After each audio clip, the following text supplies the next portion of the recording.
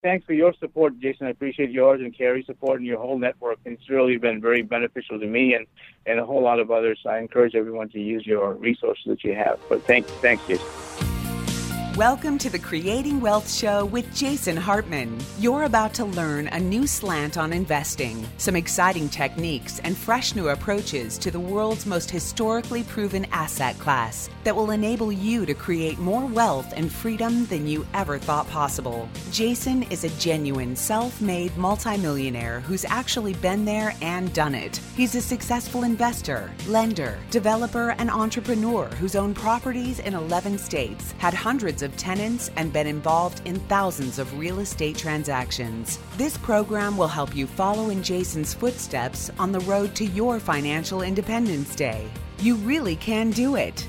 And now, here's your host, Jason Hartman, with the complete solution for real estate investors. Welcome to episode 1330 and greetings from a cabana by the pool at the beautiful Dorado Ritz-Carlton Resort in Puerto Rico. And I got to tell you, I remember years ago, well, I've given this advice to many people many times, but I'll just give you one example of that. I had this new real estate agent working at my traditional real estate company years ago. He was not a person with any advantages, kind of like the way I grew up, right? I didn't have any connections, didn't have any money, didn't have much of an infrastructure or anything like that for my life. So this agent, his name was Mike, came to my firm as a total newbie, and I trained him, and he became a very successful agent. And early on in his career, I gave him the book, Earl Nightingale's Greatest Discovery, that you can probably still get, but it's out of print, so it's not easy to get, but it's a fantastic book, had a huge influence on me. One of the things that I took from that book, although Earl Nightingale never said this specifically, but conceptually the message was there.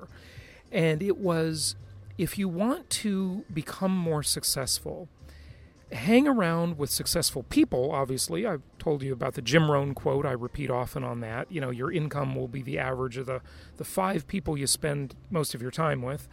Certainly true about that. You know, a lot of us have these old friendships and old relationships from high school or college or whatever, and life isn't all about money, obviously. But look, this show is about money, so that's what I'm talking about, okay? So I get it that there's more to it than financial success, right? Obviously. But a lot of us sort of just sit and find ourselves in these old relationships that we started many years ago, and, you know, whoever said you have to be friends with your old friends all your life? People grow in different directions and want different things out of life, and so that all happens. Anyway, let's go back to Mike for a minute. And, of course, this is a 10th episode show, and we'll have our guest here, the Truthteller, talking about investigative reporting, one of my favorite topics, in a moment. But the thing I told Mike is I said, look, Mike, you haven't been around much success in your life. You haven't seen that. You haven't been exposed to it. And when I was younger, neither was I. I hadn't really been exposed to that too much. And I said, here's what I want you to do. I want you to go to the Four Seasons Hotel in Newport Beach. It's now called the Island Hotel in Fashion Island, which is right near where we held our last Meet the Masters of Income Property event several months ago in Fashion Island, Newport Beach. I said, Mike, I want you to go, and I want you to just go to the Four Seasons Hotel, and I want you to sit in the lobby, and I want you to just observe. I want you to watch people. I want you to get a seat in the middle of that lobby and just sit and watch the people. I want you to notice how they're dressed, how they act. I want you to look around at the beautiful environment you're in, the decorations. I want you to notice the staff and how the staff treats the customers and all that kind of stuff, right? And, you want to hang around successful people. If you can't do that, you want to do it virtually through podcasts and audiobooks and written books and so forth. Oh, and by the way, I got an interesting thing about written books in a moment. Another tangent alert, right? So you want to hang around success and be in a successful environment, in a good-looking environment, in an environment that is appealing and good for your soul. And the environment I'm looking at right now is absolutely gorgeous. There is this beautiful pool. I mean, you can look this place up online, and and you can see it. It's absolutely beautiful. This beautiful restaurant bar area that we've eaten at several times here on this trip. And last night we ate dinner at a different place within the Ritz-Carlton Resort. And, just being in this environment is it's inspiring. The message I'll give you today about that is the same message I said when I was in Peru about about 4 years ago. I came on the podcast, and that was an arranged trip, part of a mastermind group I was in at the time. Paid a lot of money to be in that mastermind group and paid a lot of money to go on that trip to Peru. And so none of us paid for the hotel directly, one of the hotels we stayed in, but we got there and it was just unbelievable. It was so gorgeous. And a couple of us on the trip in the mastermind group went down to the front desk and said, what does it cost to stay at this hotel? And, this is probably the rack rate. I'm sure they got a better deal, the people organizing the mastermind group trip. But they said it was $900 a night. And that hotel was absolutely spectacular. You open up the closet in that hotel, it had multiple choices of clothing, literally, 4 different choices of bathrobes, different choices of slippers and workout clothing and just everything you would want.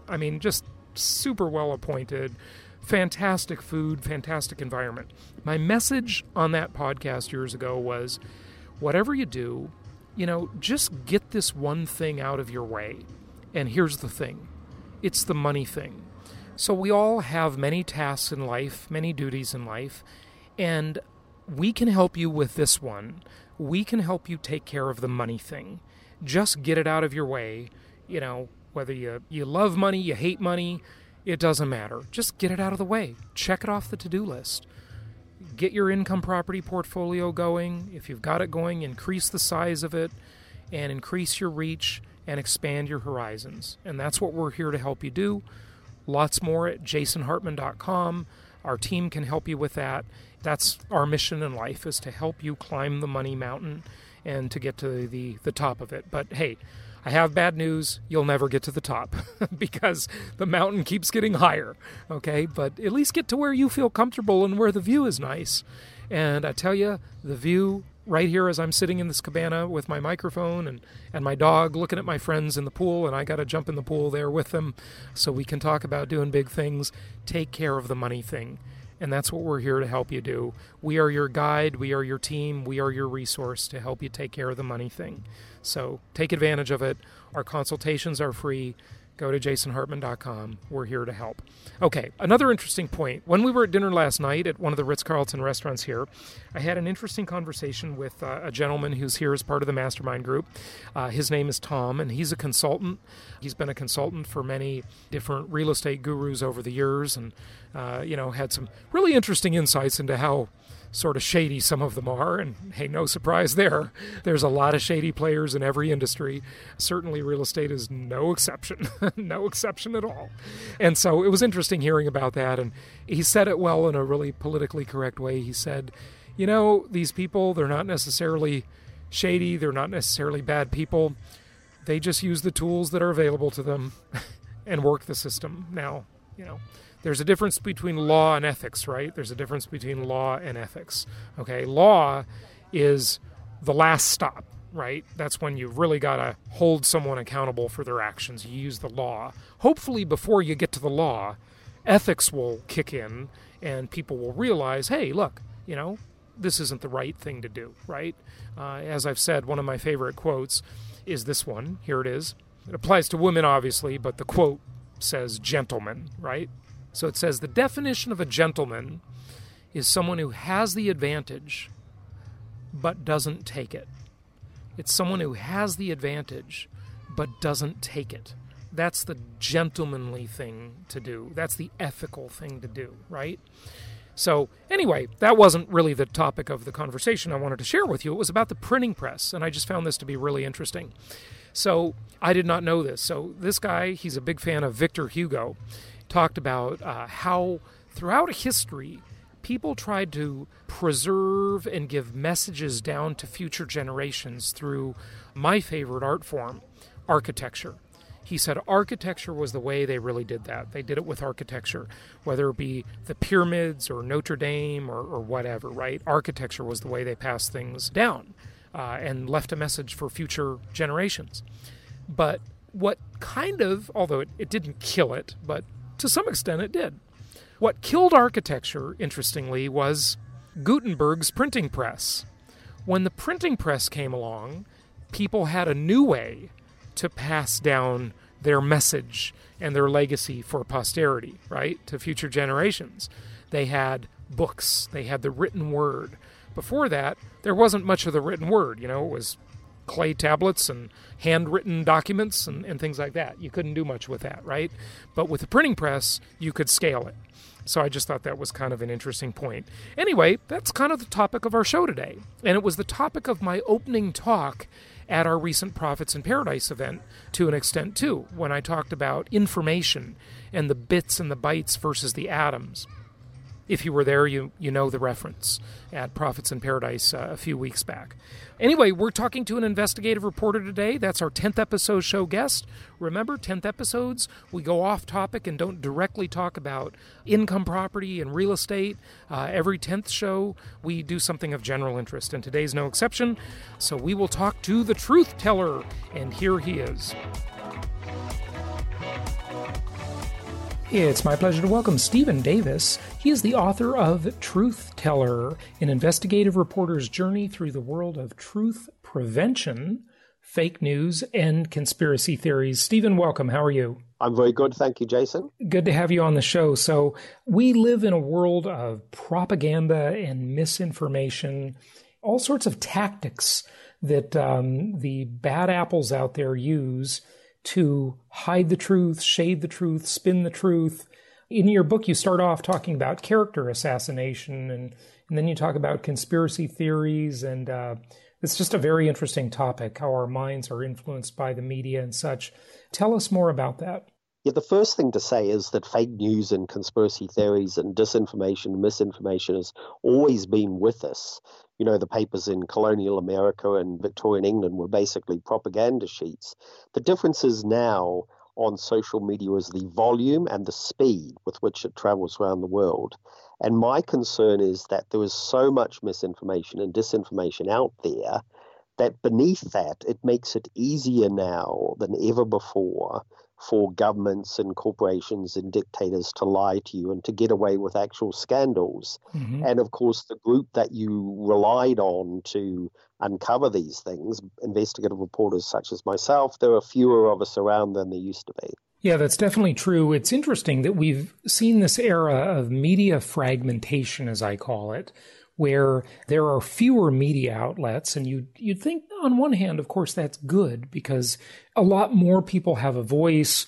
I think you could certainly argue that the media is much more democratized than it's ever been. But at the same time, you have the opposite trend. You have the major media companies that have consolidated like crazy. And then, as you see this fragmentation of the news media landscape and so many media outlets, the big outlets have really almost done away with investigative reporting, investigative journalism, because the budgets have been cut as they all vie for advertisers amongst so much competition there.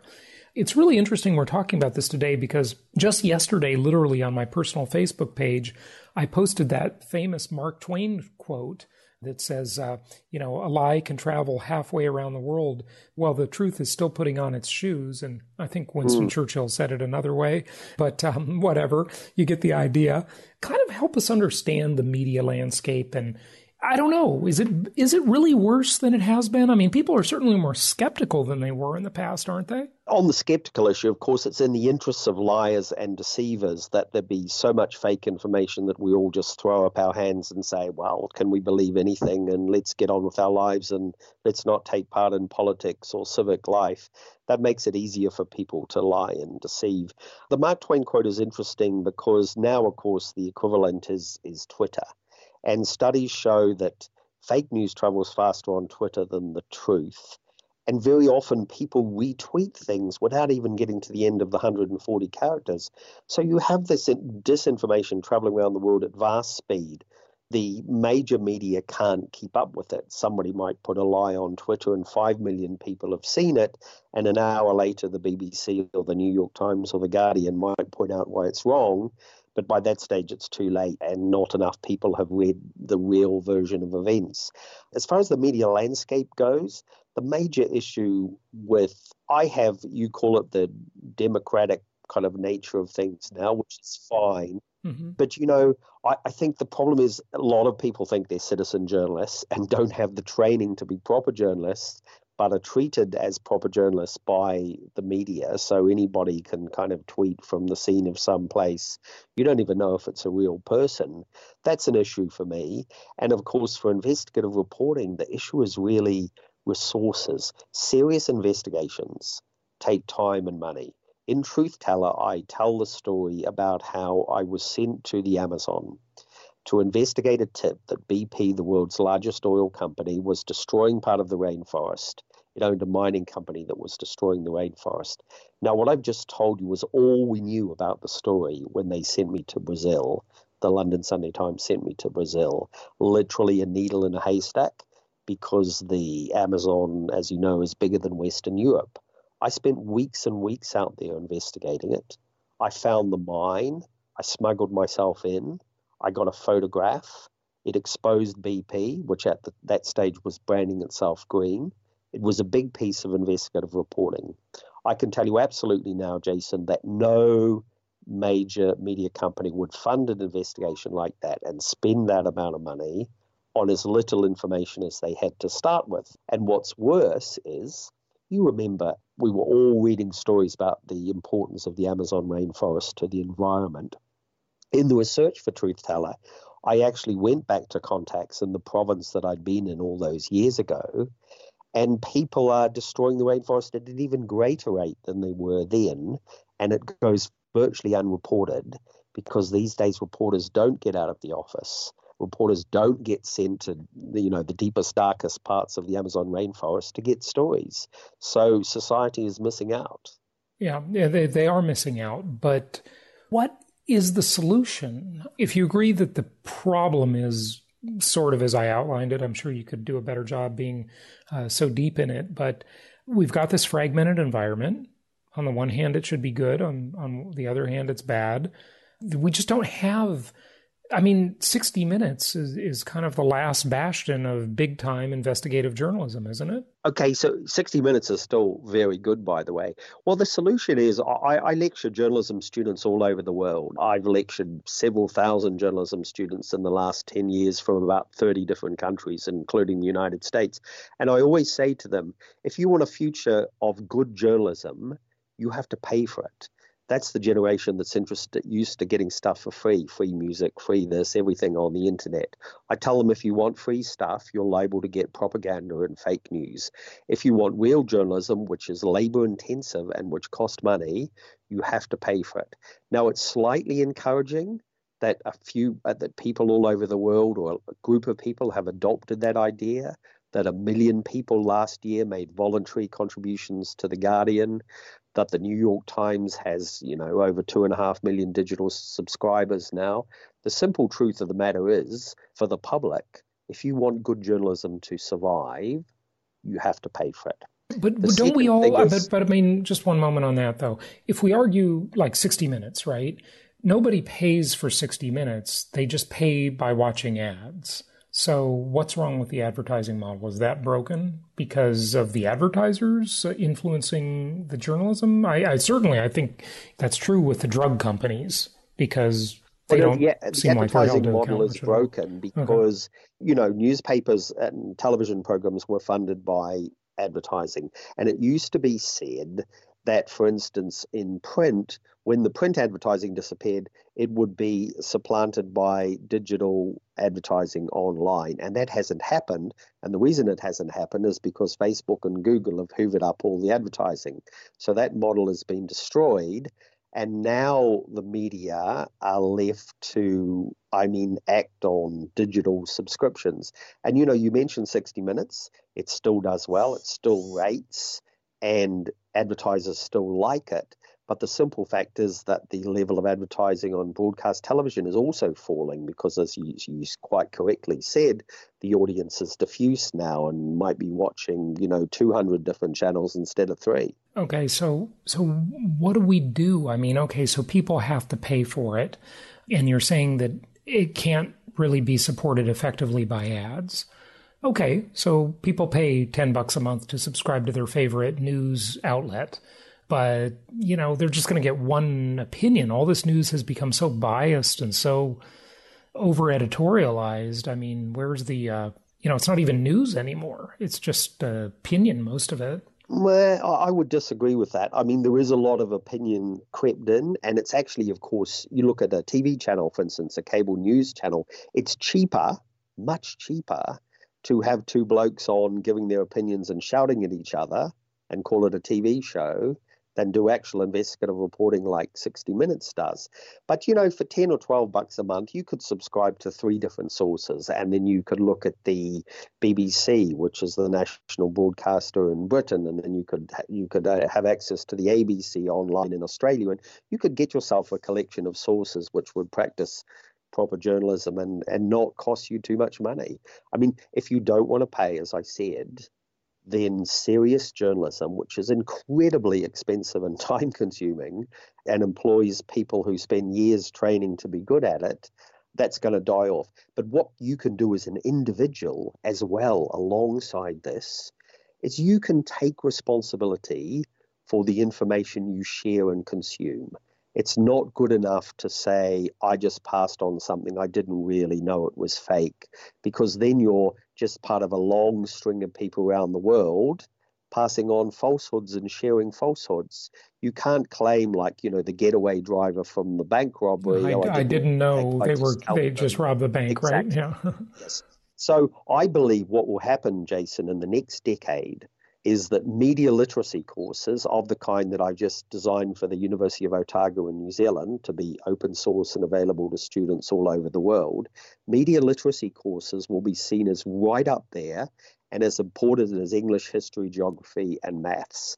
And they'll be widely taught at every level, and the aim will be to get people to become ethical consumers and sharers of information. If people have to share less, so be it. If Facebook have to change their business model because people share less and are more careful, so be it. I mean, personally, I think Facebook is acting with a great deal of social irresponsibility at the moment. I couldn't agree more. It's outrageous, for instance. You have a fake video of Nancy Pelosi that they know is fake, and they refuse to take it down. I mean, the problem with Facebook is that's sort of surprising, though, because Facebook leans to the left. You'd think they'd want to protect Nancy Pelosi. It's kind of odd. Yeah, but they want to protect more, Jason, the idea that they not be treated as a publisher or broadcaster. Right. I mean, for years, they've convinced themselves of that. I've said a lot of interviews on this book tour. I've been interviewed by the BBC and media everywhere all over the world. And, of course, everything we say on that media, the media platform is responsible for what you say and do, broadcast or publish, because they are a publisher or a broadcaster. Yeah. Now, Facebook, of course, is actually a publisher and a broadcaster. Oh, sure they are, yeah. But has somehow convinced us over the years that it not be treated as a publisher. It's not just this is absolutely ridiculous. Same with Google, same with every blog platform out there. Somehow they get to escape the responsibility that a media outlet has. Let me give you an example, okay? And I'm sure you're going to agree with this. If you write a defamatory, libelous article about someone or something, some company or some person, and you get that somehow published in the New York Times as an op-ed, for example, right? The New York Times will be liable for that. But if you publish it on pretty much any internet site, they're going to say, well, we're just a platform. We're protected by the Communications Decency Act, which nothing could be further from the truth. There's nothing decent about that act at all. And so we can put up our hands and claim that we're just a platform. and we don't have any responsibility. That is ridiculous. The law has got to change. And you know what? Thank God that the European Union is starting to change this. And I think ultimately it will change in the U.S. You know when it changes is when the politicians get affected by it. That's when it changes. They don't care about us, but they care. Facebook is always... Facebook has always fallen back on the idea that it's kind of extraterritorial. Whenever somebody's tried to regulate it, it says, well, we're not really in your country. We're kind of the world. Yeah, right. But you're quite right. I mean, a profound change needs to happen, and it needs to be that Facebook is responsible for everything it publishes and everything it broadcasts. But it's not just Facebook. I just use Facebook as the largest example. Sure. Of course, it's Google and others. Got it. I think we got that point, and you and I agree completely. Let's take the other side of it, though. What about them shutting down the people they don't like? Alex Jones comes to mind. Not that I agree with or want to defend Alex Jones, but why is it that some non-governmental entity that you have no recourse against can just destroy you? You know, Twitter, PayPal, even the payment platforms do the same sort of discrimination. They cut off WikiLeaks. You build a whole life on their platform, and then they can just take it away. And they don't have to explain it. They don't have to answer to anybody. That would be fine in a world where there's a whole lot of choice, where there's a whole bunch of platforms out there where, oh, look, if you don't want to do business with me, fine. The company down the street will do business with me, and it'll be a free marketplace. But it's not that way. These companies are bigger than most countries. I mean, it's absolutely the scale that they've been able to benefit from on a platform that they use and did not build or pay for called the internet. They didn't build that, like to go back to Obama's saying, you didn't build that, right? Well, no, I actually agree with him here. Why do they get to be the arbiters of who gets to speak and who doesn't? I think this comes down to the classic and long-standing debate between freedom of speech and speech which tips over into harm. Right. The classic harm principle as outlined by the philosopher John Stuart Mill, which he essentially said, just to sort of remind people, the villains of the age were the corn merchants who were putting up the price of bread for poor people.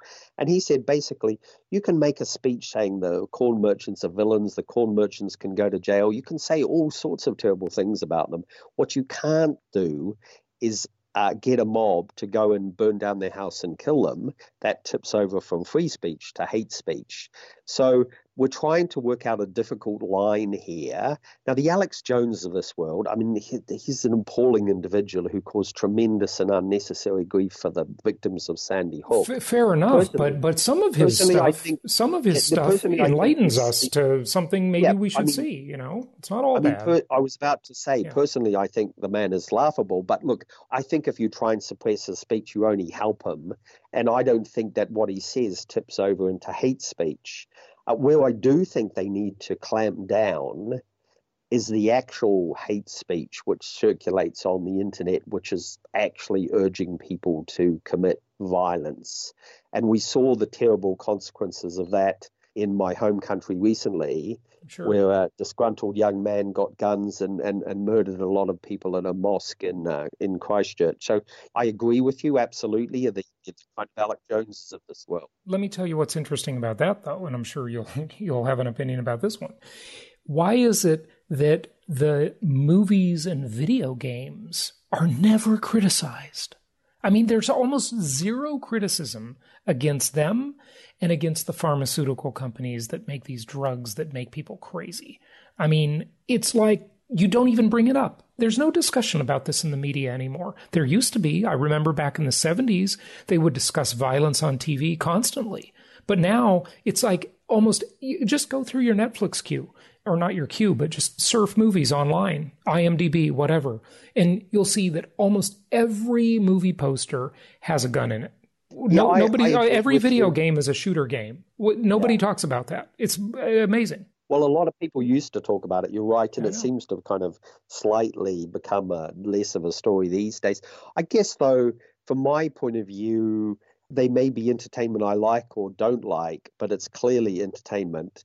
I might not be entertained by it, somebody is, but there's a world of difference between that and somebody broadcasting as they did a live shooting of actual people being killed. Yeah, well, that's it true may too. not look Yeah. the same, Yeah. but one is clearly real life and one is not. Sure. And if it's not real life, like a whole fantasy world or, science fiction or whatever, I guess that's entertained some people and they should be allowed to see it. Mm-hmm.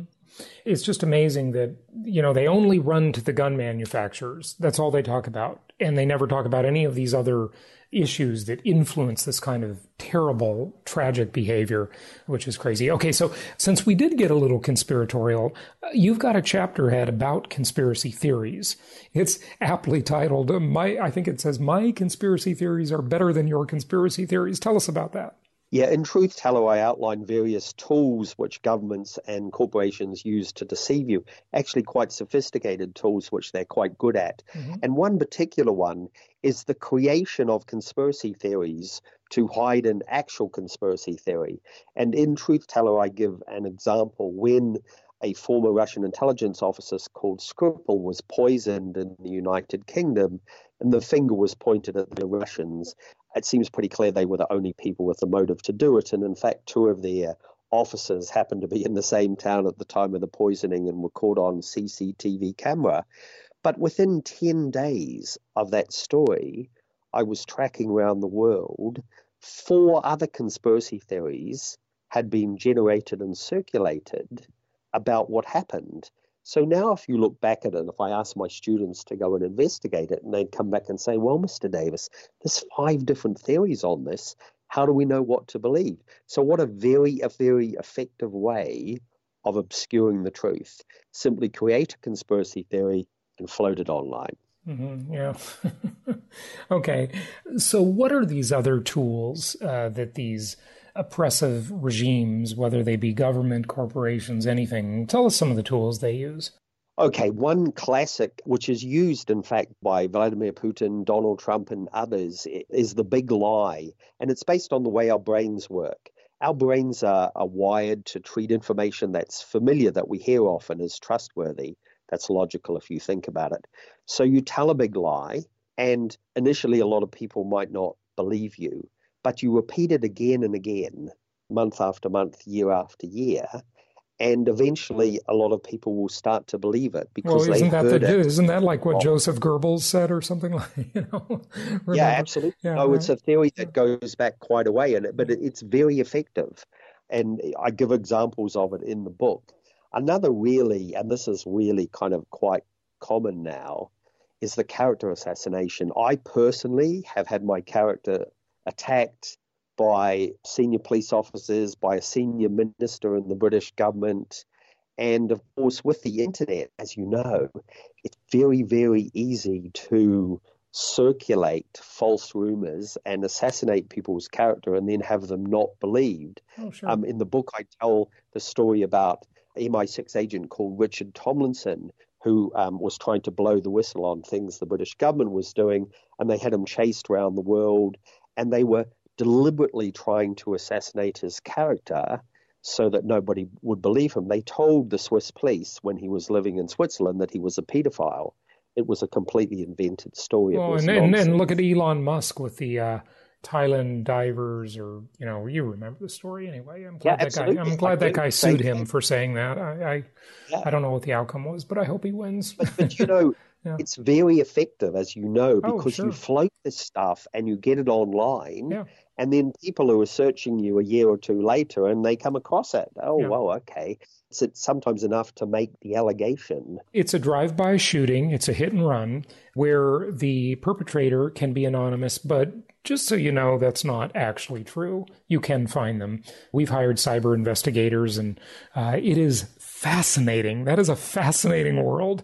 It's very hard to actually be totally anonymous online. It may seem easier than it really is, but that's another show in and of itself. But yes, in principle, you're absolutely right. I think intelligence agencies are very good at covering their tracks, though. Oh, well, if it's the government, yes, that's probably a lot harder to a lot harder to hold them accountable. Absolutely. But yes, it is a huge problem. I couldn't agree with you more. And if you're an investigative reporter, you're going to have enemies because you're, one side's going to like you and the other is going to hate you. That's just the unfortunate reality, right?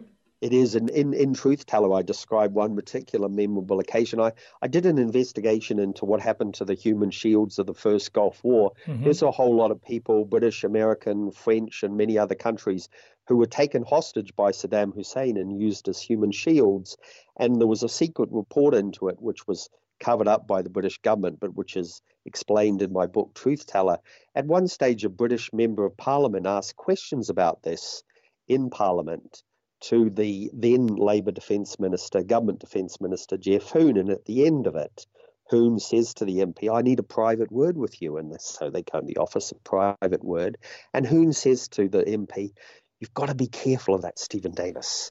I think he's a bit of a fantasist. Mm-hmm. And when the MP told me this, after I'd finished laughing about it, I thought how ironic that a member of a government that produced a totally fantastical weapons of mass destruction dossier that took Britain into war in Iraq should turn around and make that accusation of me. But it's very typical of things. And of course, they will say it privately. He'd never be caught dead saying this publicly where I could challenge him. It's the kind of private conversation, the whispers, by which they seek to undermine the journalist's integrity and therefore stop them being an effective investigative reporter. Wow. Yeah. It's just amazing how that works. Do you think human perception will change? Do you think humans are becoming skeptical of the fake reviews? I mean, take, for example, the website Yelp. Competitors write negative reviews about their competitors on there. I hope everybody knows that.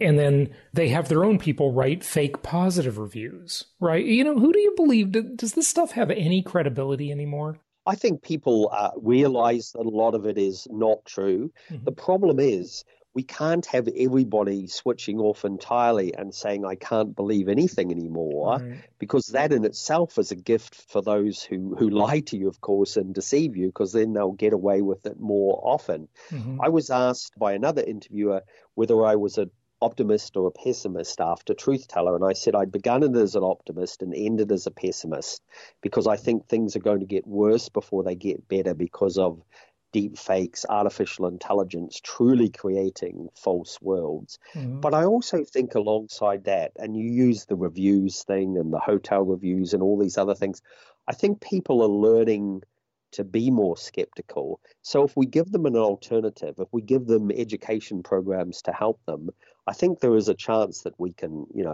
turn this around. One of my favorite ever quotes, the great author H.G. Wells said, history is a race between education and catastrophe. And I think that's true. And I think education has got to win, basically. That's a good quote, H.G. Wells. Good stuff. We'll wrap it up with any closing thoughts, maybe address anything I didn't ask you, whatever you like, and please give out your website too. Truthteller is available now, I think, in pretty much in all Barnes & Noble stores in the States and on Amazon. There were two reasons to buy it. One is because I think it's a good book and spent 2 years researching it. But two, I really think people should think seriously and take part in a good public debate about misinformation and disinformation and the sheer volumes of it, which are damaging so many parts of society, politics, medicine, health. For more about this, you can go to my site, which is simply called StephenDavisWriter.com. Good stuff. Stephen Davis, thank you for joining us and keep up the good work. Society really appreciates people like you doing the tough work and taking a lot of heat for it too. But it is very, very important. You're keeping a lot of people honest out there, or at least preventing them from doing too much harm. So thank you very much. Thank you, Jason. Great to chat to you. Thank you so much for listening. Please be sure to subscribe so that you don't miss any episodes. Be sure to check out the show's specific website and our general website, hartmanmedia.com, for appropriate disclaimers and terms of service. Remember that guest opinions are their own, and if you require specific legal or tax advice or advice in any other specialized area, please consult an appropriate professional. And we also very much appreciate you reviewing the show. Please go to iTunes or Stitcher Radio or whatever platform you're using and write a review for the show. We would very much appreciate that. And be sure to make it official and subscribe so you do not miss any episodes. We look forward to seeing you on the next episode.